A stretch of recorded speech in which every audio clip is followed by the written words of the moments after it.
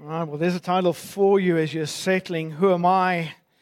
Who am I? Part 3, Ephesians 1, from 3 to 14. Well, it's another new year. Welcome to 2022. Here we go. I think it is safe to say that Western Australians are sitting on the edge of their proverbial seats, aren't they? Waiting to see what effect COVID will have when our Supreme Commander, Mark McGowan, opens the borders sometime, who knows when. Now, although this message this morning has got nothing to do with COVID per se, this message is going to put the chaos of COVID into something of a perspective, but that's for the end. If you were here for our Christmas Eve and our Christmas Day services, we asked the question, who am I? Who am I, part 1? And I hope that you remember that the answer that came out was, I am the worst sinner saved. That's who God says that you are if you're a Christian. You are the worst sinner saved. We followed that up on Boxing Day. That was last Sunday. We asked the question, who am I, part 2? And if you remember, there were 3 things that came out. I am pardoned, I am forgiven, and my son said to me, it's not a word, but I made it up, I am mercied. I am mercied. Well, this morning we're going to have a look at who am I, part 3. Part 3, and you'll be able to fill that word into that gap in just a moment. Let me ask you this question. I think it's coming up on the screen. What would you say, if there is one, what would you say is the greatest gift of grace that you can receive from Christ? Just think about it for a moment. What would you say is the best of the best? Like if you could pick one. I mean, they're all awesome, they're all wonderful, aren't they? Which one's the best? Which is the best of the best? Which one is the premier gift, if there is one? Which one is the ultimate gift, if you could pick one?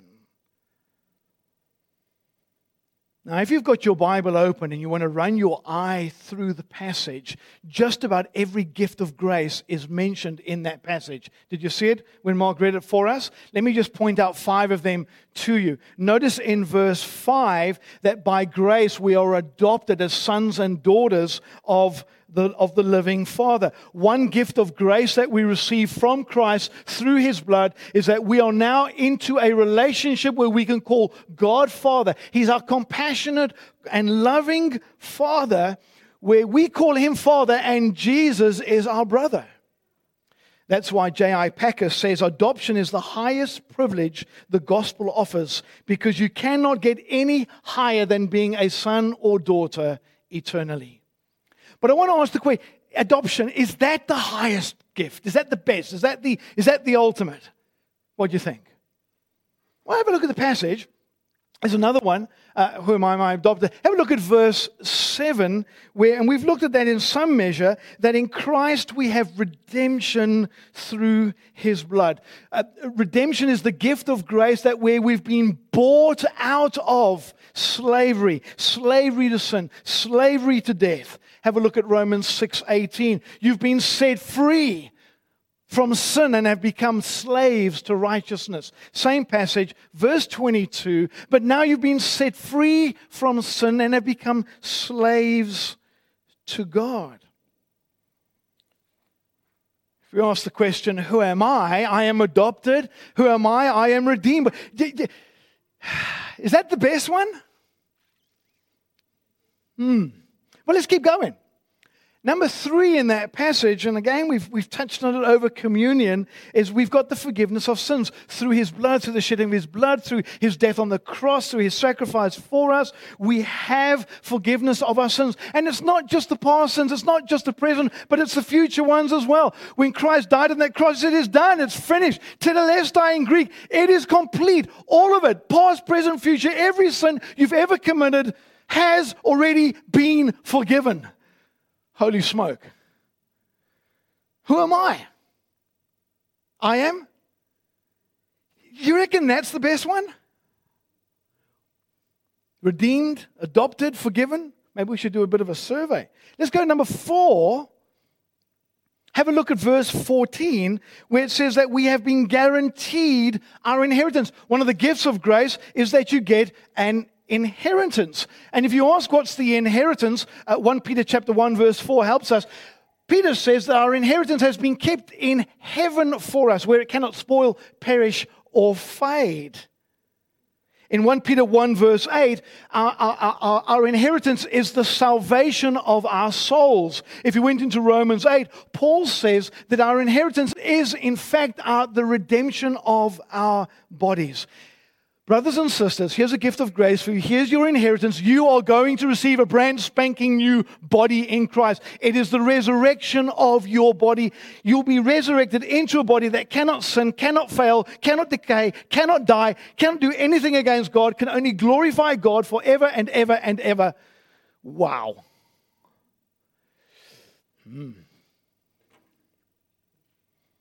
Who am I? I'm resurrected. I'm resurrected. I'm adopted. I'm redeemed. I'm forgiven. Which one's your favorite? Let me give you another one. When you believed, chapter 1, verse 13 of Ephesians, you were marked in Him with a seal, the promised Holy Spirit. Holy Kenonis. I mean, a gift of grace that when you believe in Christ, you receive the third member of the Trinity. You receive the Holy Spirit. You receive the Paraclete, the Comforter, the Convictor. You receive the presence of Christ. Christ in you, the hope of glory.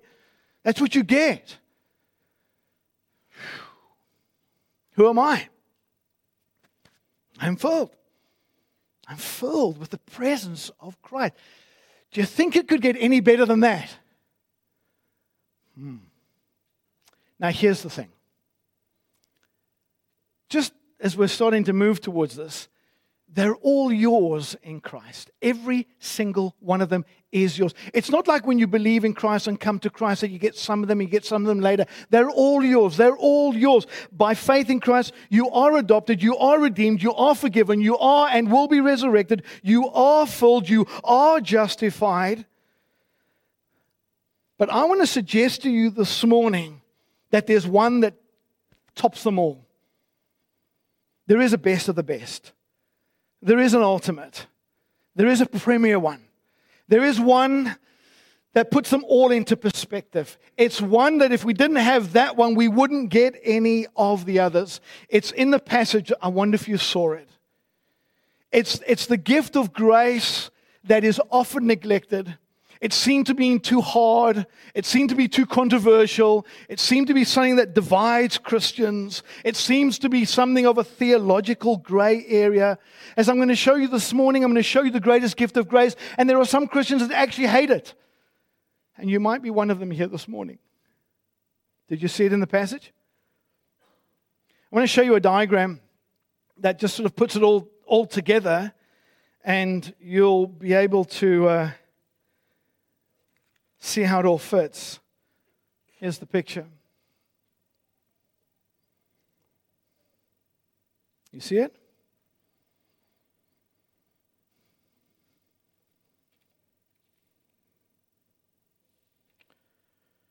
The preeminent foundational gift of grace is that we were chosen by the Father for the Son to receive all the glorious gifts of grace. We were chosen to be forgiven, chosen to be adopted, chosen to be resurrected, chosen to be redeemed, chosen to be filled, chosen to be justified, chosen to be glorified. And you can add them all on there. Who am I? I am chosen. Let me take you to my first heading, and we're going to unpack this carefully for you. Here's the first heading, the praise of salvation. Look at verse 3, where Paul starts off and he says, "Praise be to the God and Father of our Lord Jesus Christ, who has blessed us in the heavenly realms with every spiritual blessing in Christ." Christ. Now just look at that word every. Every means the whole package. You have got the whole lot. Every single gift of grace is yours. The adoption, the redemption, the forgiveness, the resurrection, the filling, they're all yours. Every single one of them is yours in Christ. And have a look at that word spiritual. Spiritual means eternal. It means lasting. It means fixed, as opposed to something that is earthy and passing and temporary. These gifts that we've just been speaking about, they're all ours. They're all in Christ. They're for us forever. They cannot be lost. They cannot be taken away. Every single one of them. And that's why, where does the praise go?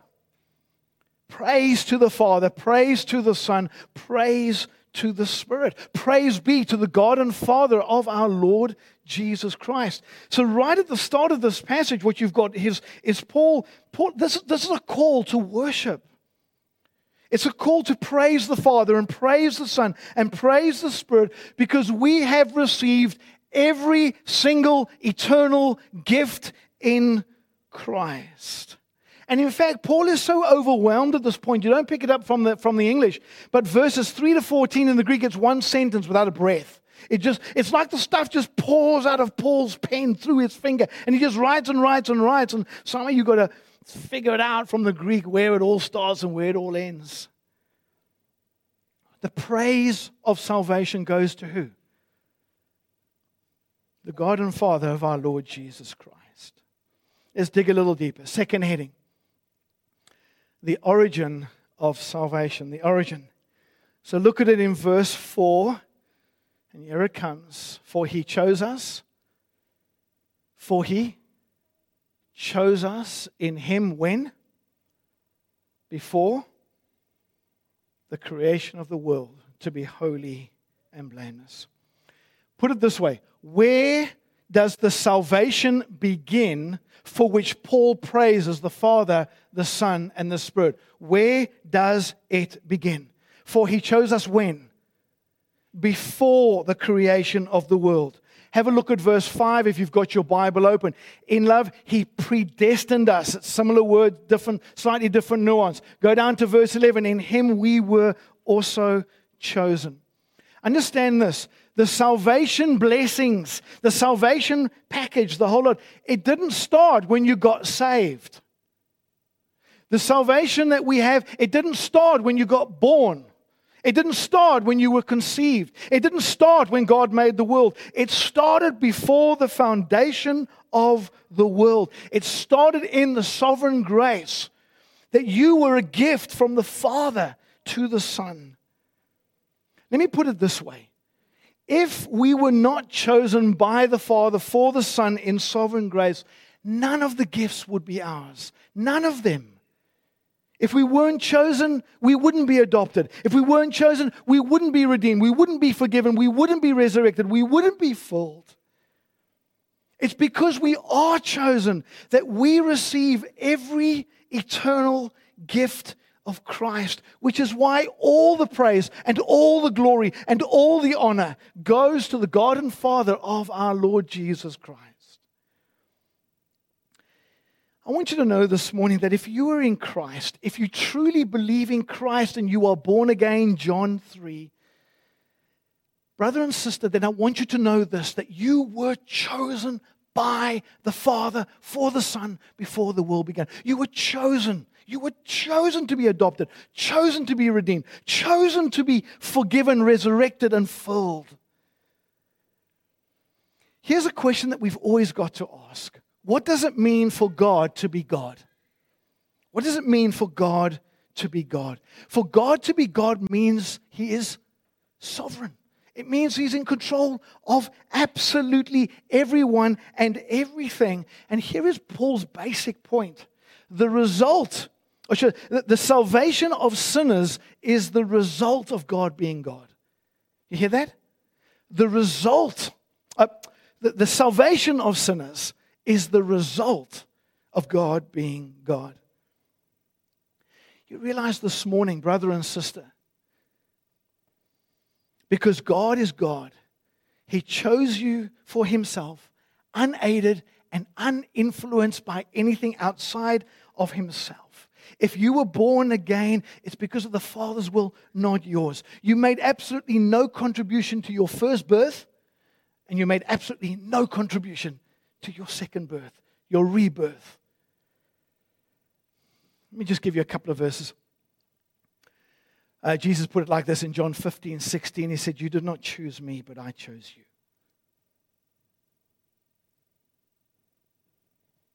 In 13:48 of Acts, when the Gentiles heard this, they were glad and they honored the word of the Lord, and all who were appointed for eternal life believed. You see that?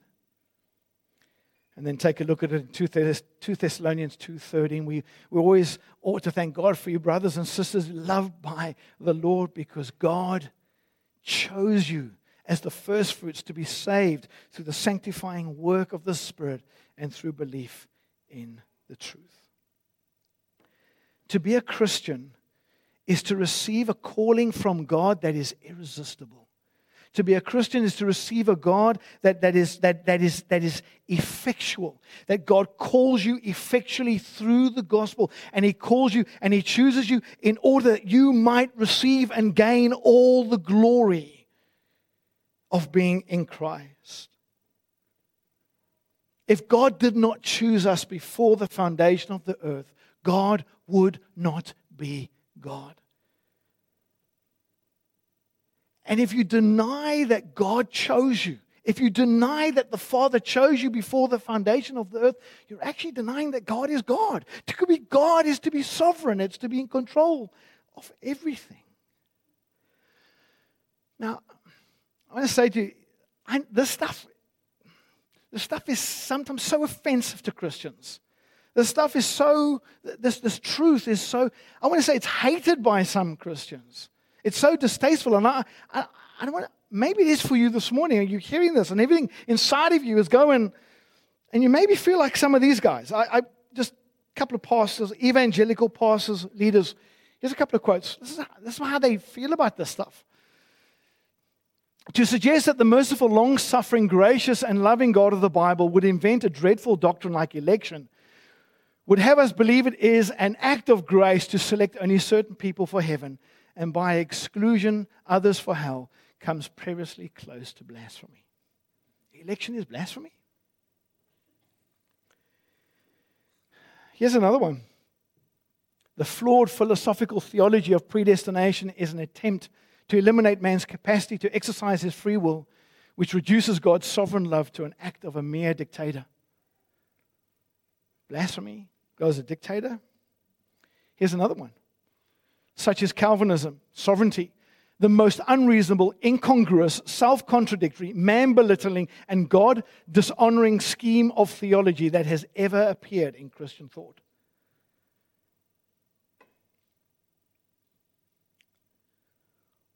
Divine sovereignty, misrepresentation of God, has caused many to turn away from the God of the Bible as from a monster. God is a monster.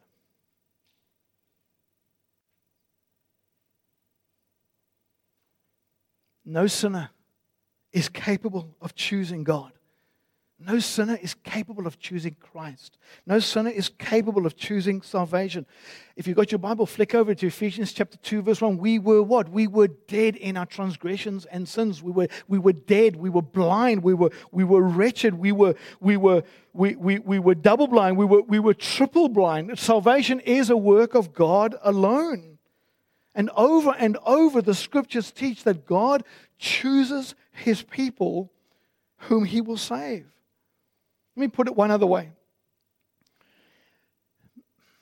All Christians, I think it's safe to say that all genuine Christians, they say they're content to let God be the creator. They're content for God to be the benefactor. They're content for God to be the consummator of creation. They're content for God to be the bringer in of the new heavens and the new earth.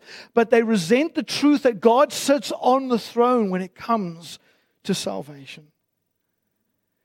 God owes nothing to the sinful creature. He owes nothing, even when it is graciously given. Salvation, listen to this. Salvation is not a matter of justice or fairness. It's a matter of mercy and grace. Did you hear that? It's not a matter of fairness and justice. It's a matter of mercy and grace. Stephen Charnock, he put it well when he said like this. He said, shall God be God? His will or man's? If anyone's will is superior to God's will, frustrating God's will, God could not be God. That would be atheism or idolatry. Yet it is popular to dethrone God.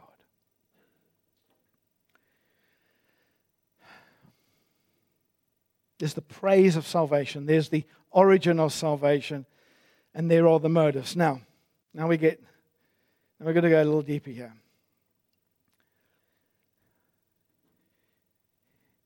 What's the question you're asking? What you should be asking? What was that, Estelle? Why? Why? Why does God choose? Let's make it a little bit more personal. You're sitting here, you're a Christian, you have faith in Christ, you've got the whole spiritual blessing, you are in Him. What's the question? Why? Why me? Why me?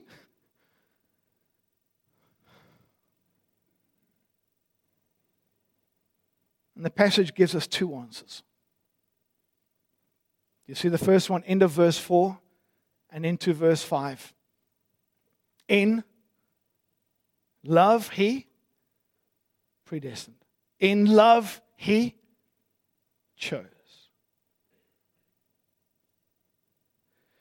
Now, just flick across here to Ephesians chapter 2, verse 4. Look at this. Because of His great love for us, God, who is rich in mercy, made us alive with Christ even when we were dead in our transgressions. Now, you look at that. That's sort of the present. You know, while we were dead, while we were sinful, while we were lost, while we were blind, while we didn't know where we were going, while we were in the darkness, we were resurrected, if you like. Our eyes were open. We were given the gospel. We were saved. We were set free. While we were dead, grace and love and mercy, that's sort of the present. But if you go back to chapter 1 and verse 5 of Ephesians, the love starts where? Before the foundation of the earth. It isn't that God just loves me in the present, it's that He loved me in the past. He loved me in the past before the world began. Put it this way, before the world began, He chose to love us. God loved us before we existed. He loved us when we had no being. We love Him because He what? First loved us, right? We love Him because He first loved us before the foundation of the earth. It goes back so much further than the present. I don't know how to put it simpler. It's just as simple as this, and it's as profound as this. If you're a Christian here this morning, God chose to love you. He chose to love you in His grace and His mercy. He chose to create you in your mother's womb in time. He chose to bring you into this world. He chose to save you at some time in this world. He has chosen to bring it to the fullness of eternity, all because He chose you in eternity past. Why?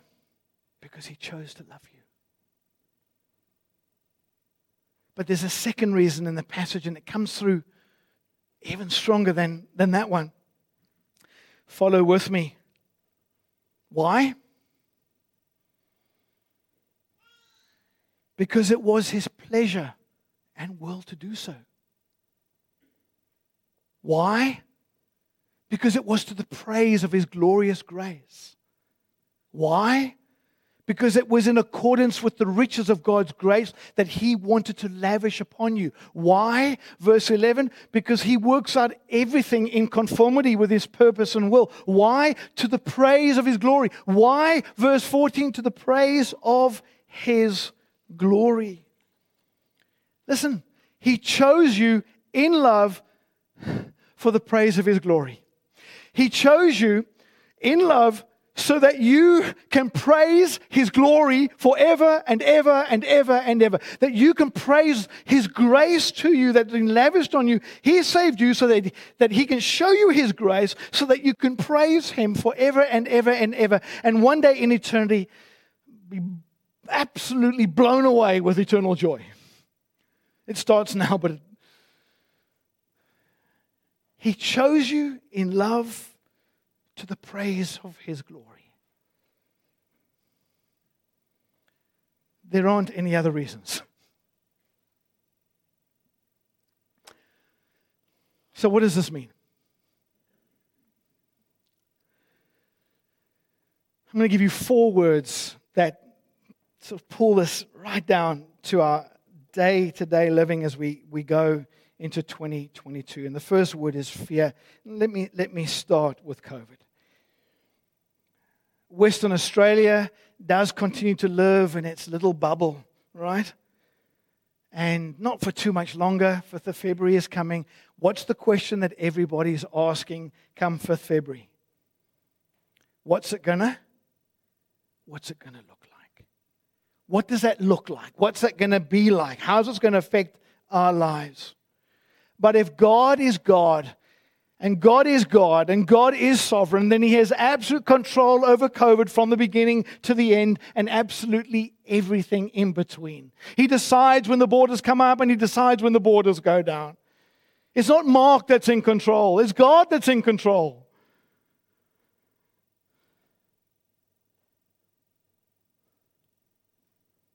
Our God is God, and He is sovereign. Or He's not God. And if there was ever verses that become something of an anthem, a mantra for us, it would be those words I read for you in Psalm 46 at the beginning. God is our refuge and strength, and ever-present help in trouble. Therefore we will not fear. Though the earth give way, though the mountains fall into the sea, though the waters roar, though the mountains quake, we will not fear, because our God is what? Our God is God.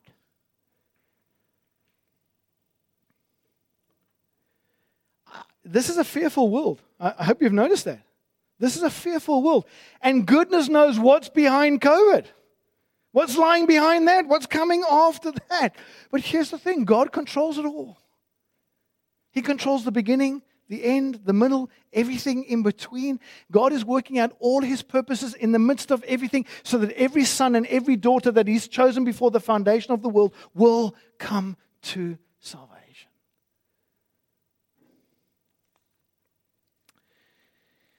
Charles Haddon Spurgeon, the Prince of Preachers, he said this. He said, "He who believes he is elect of God, will he fear at all the world that stands against him?" Can I read that again? He who believes he is elect of God, will he fear at all the world that stands against him? I want to encourage you, brothers and sisters, at the start of 2022, that song that we sung right at the beginning, Behold your God. Behold your God seated on the throne. Come, let us adore Him. Behold our King, nothing can compare. Come, let us adore Him. But there are other fears and anxieties we have, right? Not just COVID. There are other anxieties. I've got them, you've got them. When I look at them in my heart, I'm not talking about frogs. I'm talking about those resident anxieties that sit as a residue in the sinful body of death. And here's one of the verses that I need to go back to again and again, and I'm just mulling it and going back to it again. Cast all your anxiety onto Him, for He cares for you. But here's the thing I realize. It's not just a care in the present. It's a care where? He cared for me and He loved me and He chose me before the foundation of the world. That's when He cared for me. And there's two lines from a song One of my favorite Christian songs. Oh, it's not on there. Well, it goes like this. It says, I've tried in vain 1,000 ways, my fears to quell and my hopes to raise.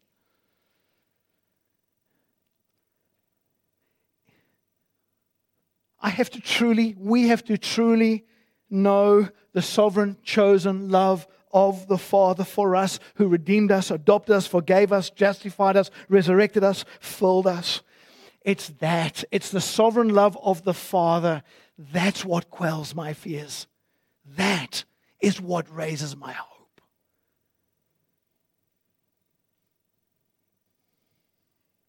And that's why in verse 17, this is the prayer that Paul prays after that long sentence in verses 3 to 14. Look what he prays. I keep asking that the God of our Lord Jesus Christ, the glorious Father, may give you the spirit of wisdom and revelation for what? So that you may know Him better. Know what about God? His sovereign, choosing, electing love for you. That's what He wants you to know. And I want to say this to you now, my brothers and sisters. I know there are some of you sitting here that will chafe as I preach this. I know that some of you may even say, if you were honest, you absolutely hate this doctrine. It's something that's distasteful. It's something you're finding offensive, maybe. I want to ask you, this is the truth. This is not a theological gray area. This is not a controversial area in the sense of whether it's false or true. This is the truth. And if this is something that truly offends you this morning, I want to ask you to pray verse 17.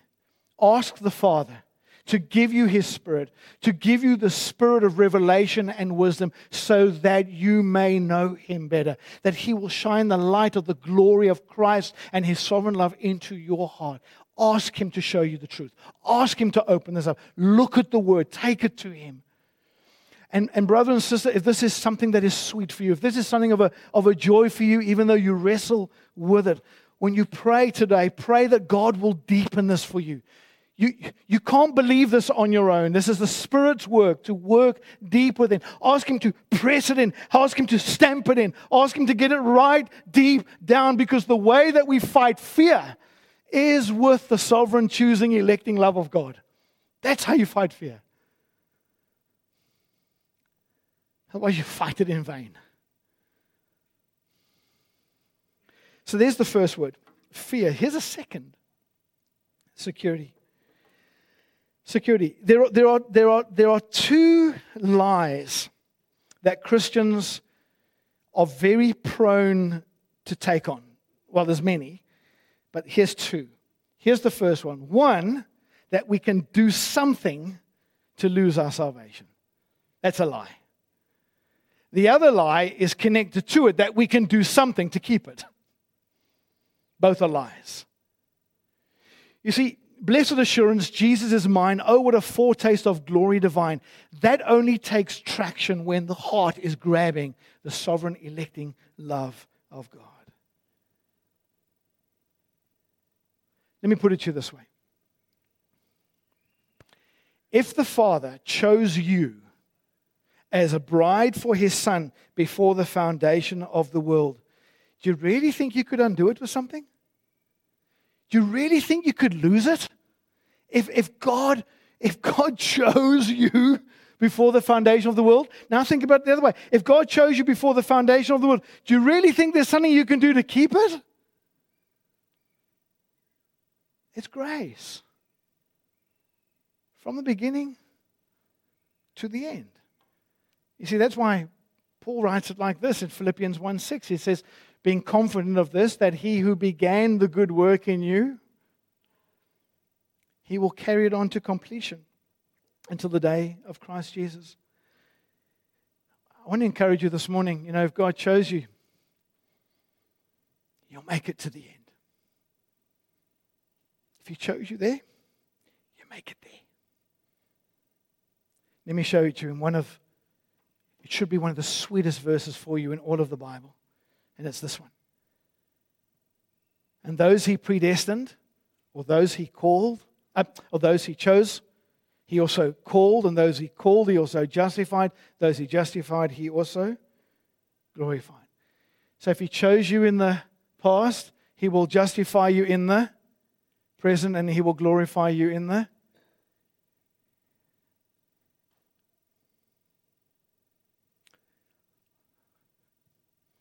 I don't know what lies ahead in 2022 for you or for me. Have no idea. You're going to get COVID? Don't know. You die from COVID? I don't know.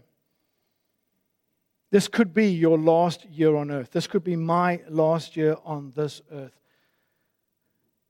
But we need to know this. If we're chosen in Christ, we make it. We make it to the end.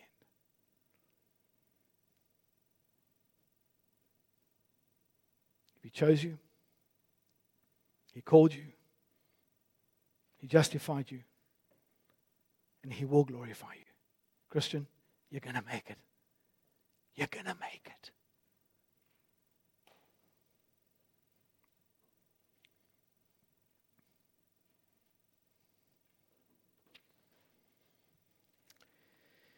There's a third word for you, humility.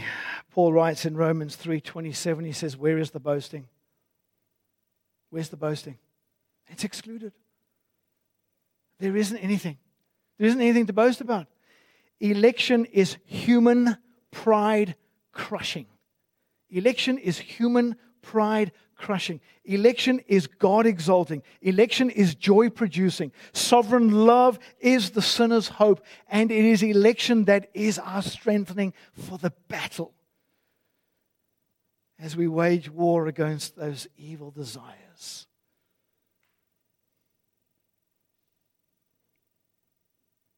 Can we, at the start of this year, can we just humble ourselves as God's people under the sovereign love of the Father for us in Christ? Can we not boast that there is somehow some worth in us? Can we not boast that somehow we did something for it? Can we not boast that somehow there's something we can do to maintain it? One thing I hope is clear for you by now is that faith is a gift, isn't it? The way we receive the gifts is through faith. And just, if you flick your eye over to Ephesians 2:8, it is by grace you have been saved through faith, and this not from yourselves. What's not from yourself? Faith and salvation.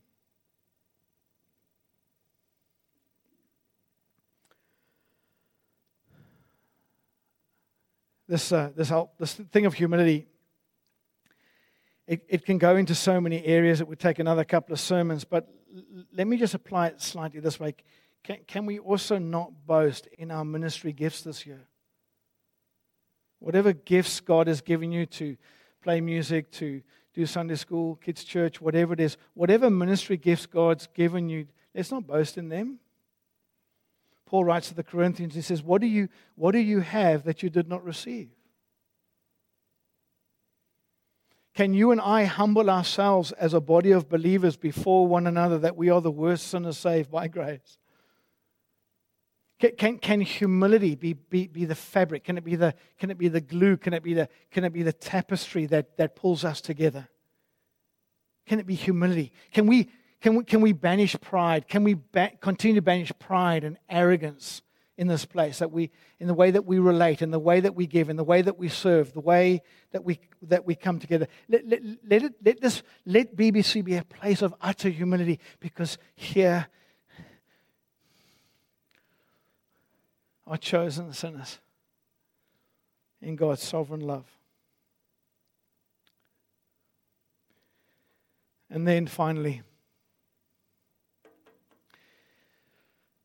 you've got to finish where Paul starts, and you've got to finish where Paul finishes. So if we finish where Paul starts, where did he start in verse 3? Praise be to the God and Father of our Lord Jesus Christ, who has blessed us with every spiritual blessing in Christ. And notice where he ends, and that's where we want to finish, to the praise of his glory in verse 14. And quite frankly, I don't have the words to try and express that to you. And so I'm going to call the music team, and we're going to sing it. We're going to sing